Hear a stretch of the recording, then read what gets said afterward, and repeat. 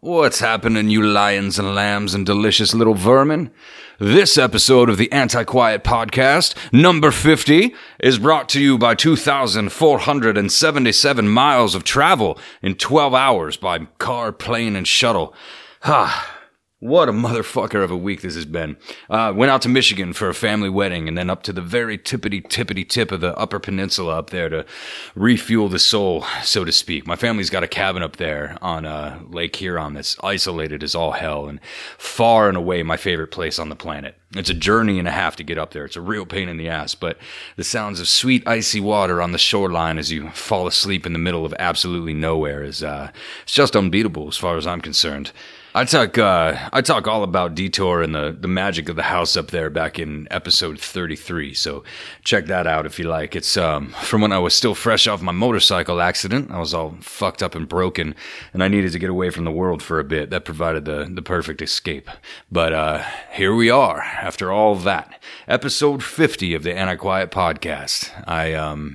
Fuck, man, it's been quite a journey over the last 2 years or so. Hopefully we can pick up the pace on episodes here. I lost Squirrel along the way to life demands and interests and so on, but he's still pulling levers and doing chalkboard calculations with wild eyes and crazy hair and shit. Just behind the scenes.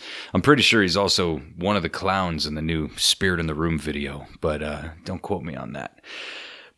But anyway, we're here to talk about this new Desert Session shit, and holy Christ, man, I never thought that I'd be talking about a new Desert Sessions record after being completely enamored and consumed by the first 10 over the last, 15, 16 years now, and it's a little bit of that holy grail shit you keep in your back pocket that you test the true fans with if you drop a name of a song, in casual conversation. People who say that, oh yeah, I'm a Queens of the Stone Age fan or whatever. That's a great way to get right to the heart of just what you're dealing with.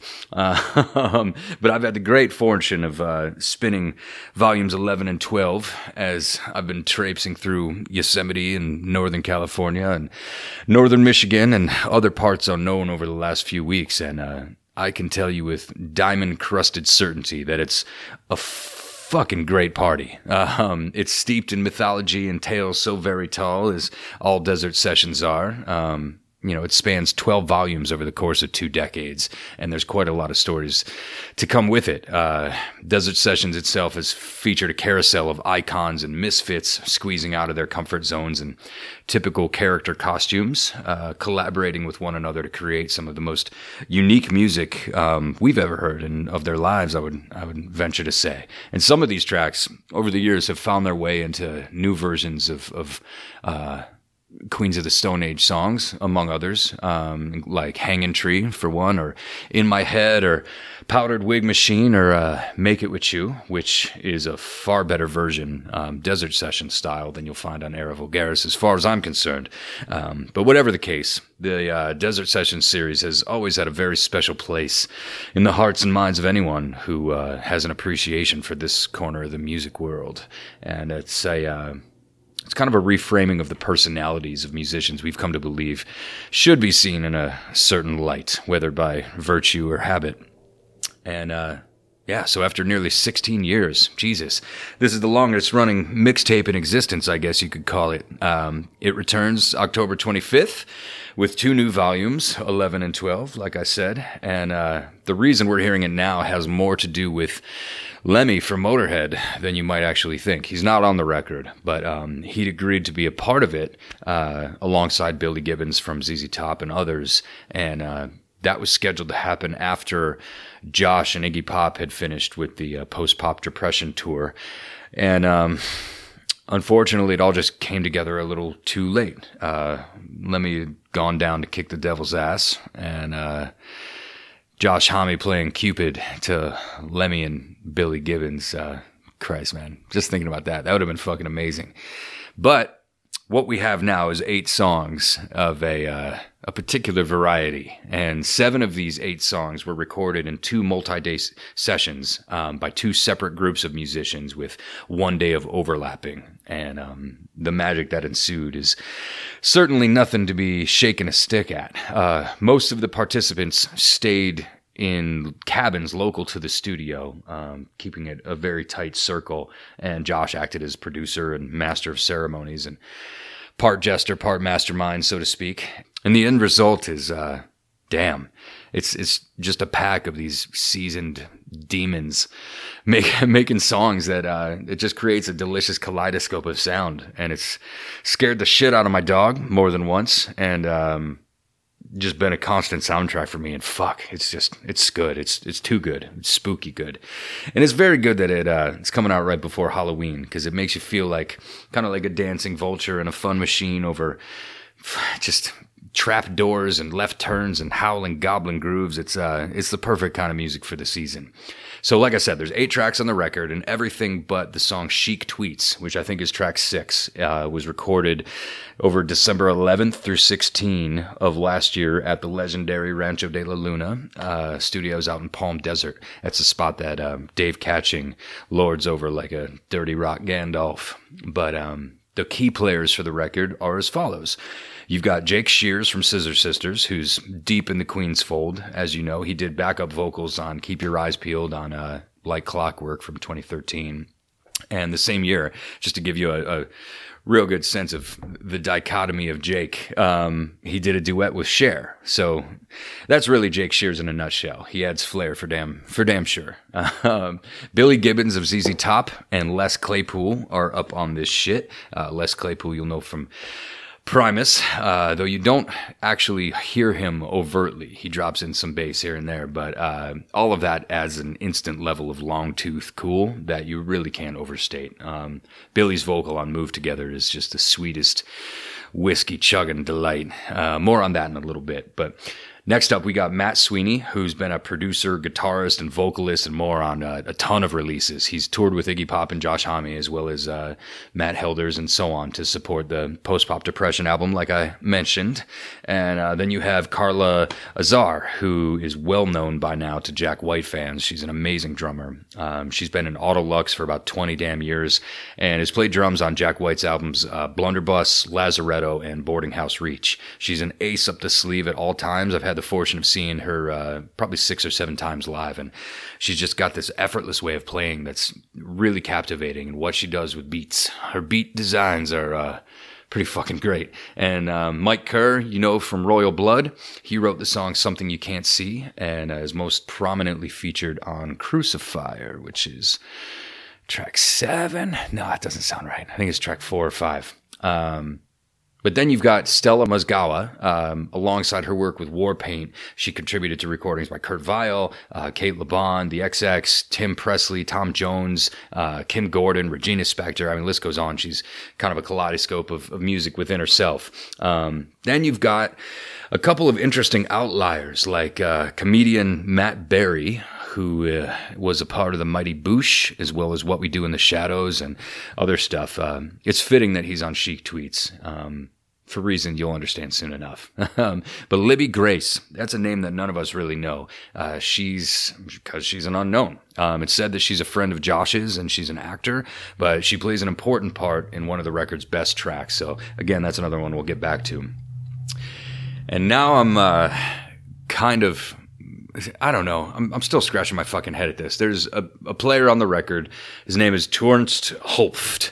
I think that's how you fucking pronounce it. It's there's no proper context here. This is a person without an identity, with kind of a helium voice and sexual pizzazz that you're either gonna love or really fucking hate. We'll get to that again. Like I said, I'm turning into a bit of a broken record here. So let's get into it. This is the track by track of Desert Sessions 11 and 12. The first track is Move Together, and it features the lead vocal from Billy Gibbons, like I said. And immediately, it's nothing like you'd expect. It's super disarming, because Queens of the Stone Age mixed with Billy Gibbons, mixed with Primus, mixed with all these other players, you'd expect something that kind of crunches and bites you right out of the gate. But instead, there's this weird, sparse synth blip riff that kind of plays on a loop and lulls you into the moment. And your guard kind of has to be down at such simplicity. The opening lines are creeping and quiet, kind of similar to that. Just the fucking casual, delicate coolness of Gibbons' gravel voice is so great. He says, she don't like my empty whiskey bottles, and I don't like the smell of her hairspray. And he goes through a couple other incongruities in this relationship before saying, yeah, but we like the way we move together. And then there's some silence. And man, silence is used like another instrument on this record. It's just fucking excellent at building anticipation and creating these drop-off points where you're like, what's going to happen next? And the way that you're lulled in by that first synthy vibe makes the creeping crash of drums and guitar that come in that much more jarring, in the best way. There's a lot of friction that's inserted, I think, for the sake of friction, for the sake of throwing you off here and there. And sometimes that friction is, like I said, a fall into silence. But damn, it's fucking good. So that's track 1. Beer's still cold. Good to go. Then we're at track 2. We got Noses and Roses Forever. It's a Queen song through and through, all broken robot strut and trapdoor slut grooves. It's angular, it's ruthless, it just sounds like a shit ton of fun, especially as the song builds to this crazy climax. It's a really fucking good song. You're gonna dig it. Then track 3 follows, called Far East for the Trees. This is an instrumental.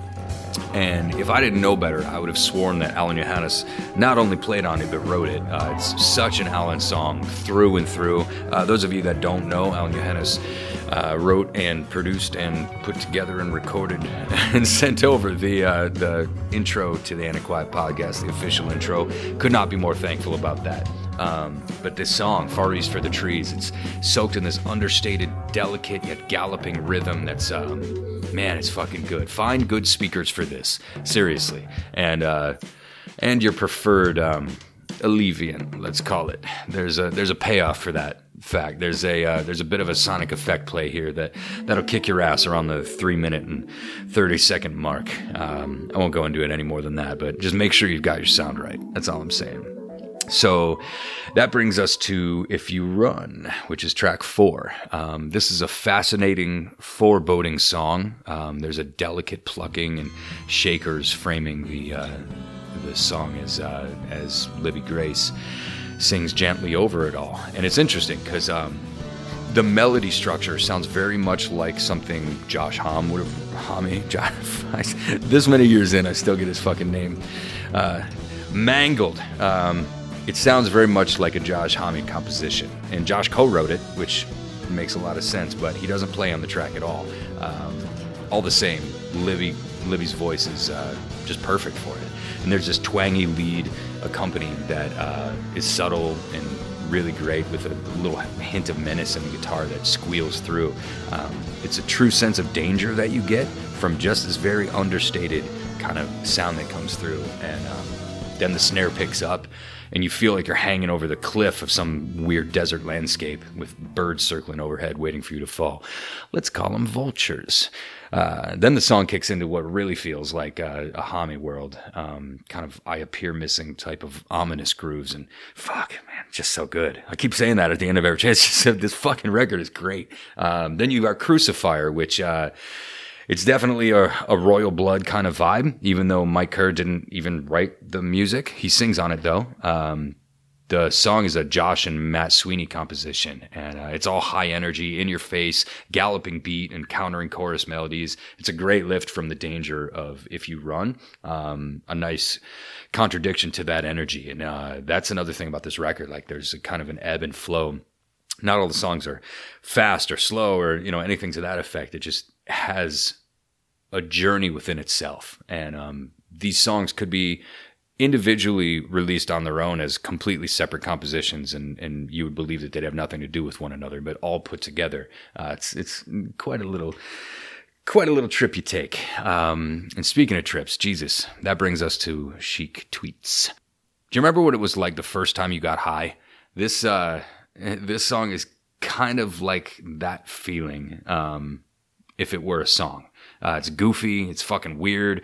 It's references to having gas and nude pics and wearing tights. And, like I said, the vocals sound like they're done through some weird effects, like helium effect kind of vibe. This is the only one that wasn't recorded during those sessions out in the desert. This was done at Pink Duck Studios later on. I think it was back in May. And maybe that suggests they needed some kind of curveball alleviation looking back at the rest of the collection. I'm not sure, but it sure as hell delivers on that promise. And then the song just kind of dissolves into this hilarious dialogue that's just so fucking weird. I mean, the song is really, really weird and goofy. And who the fuck is Torrance Hoff? I don't get it. And we're not supposed to, but people are trying to say it's either Dave Grohl or Jesse Hughes, and that, I don't know. I don't buy that at all.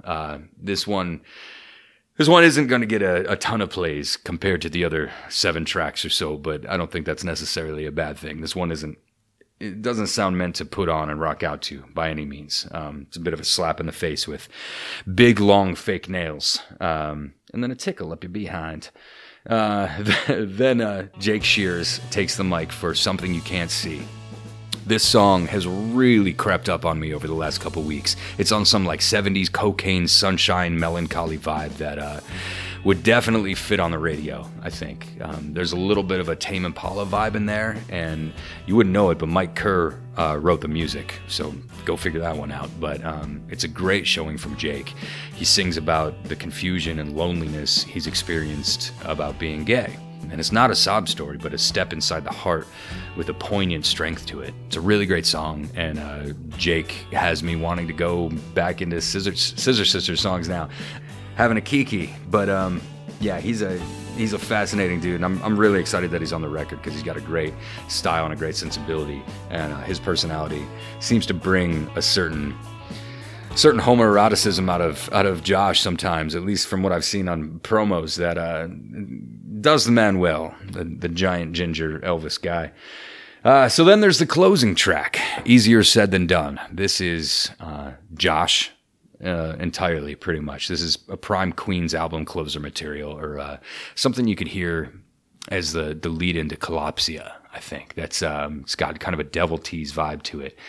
Only it doesn't meander like one of those songs would. It stays sharp, and in doing so, it draws you in closer. And there's this slow waltz on ecstasy kind of vibe to it, with a quietly plinking keys before a rumbling low-end piano chorus that has full of creeping falsetto and beautifully doubled vocals. And like I said, as if there were any question, Josh wrote this song. Carla Azars is on a writing credit. But the opening lines got me immediately, and the song begins with singing. And he says, aimlessly traipsing the Garden of Eden, hitchhiking hand is all thumbs, careless in camouflage, cool as chameleons, let the boogeyman come. I wanted to sing that to you, but I'm not going to do it the justice that Josh would by any means. That's some shit right there in the lines of like interlude with ludes that, God, it's, just kicks your ass. And there's an instrumental precursor to the melody at about 1:45, the only give a little bit, take it all part that I've probably rewound, let's call it 25 times over the last couple weeks. I just can't wait to have this fucking record in my hands. It's a fantastic collection. If you haven't heard me say that 1,000 times over after every single song description, but it's an excellent sign of what's to come, I think, from Josh. He said he's not going to dive into these multi-year throwdown tours anymore, so I'd expect a lot more experimentation, a lot more digging around, and aimlessly traipsing, so to speak. And I think we're due for another Crooked Vultures record here. Let's knock on some wood. Let's find some sort of 2020 talisman to fuck with and put some voodoo on. But, man, this record itself, I hope they do at least a few shows. I doubt there's going to be some major tour around it. But if you can get to a show, if they bless us with the grace of a Desert Session show anytime soon, I highly suggest you do what it takes to get there, because I'd go to great lengths to see this record performed live. But that'll do it for today, you little goblins. Have yourselves a spooky Halloween if we don't talk before then, and blast the ever-living shit out of this record when you get it. Thanks for listening.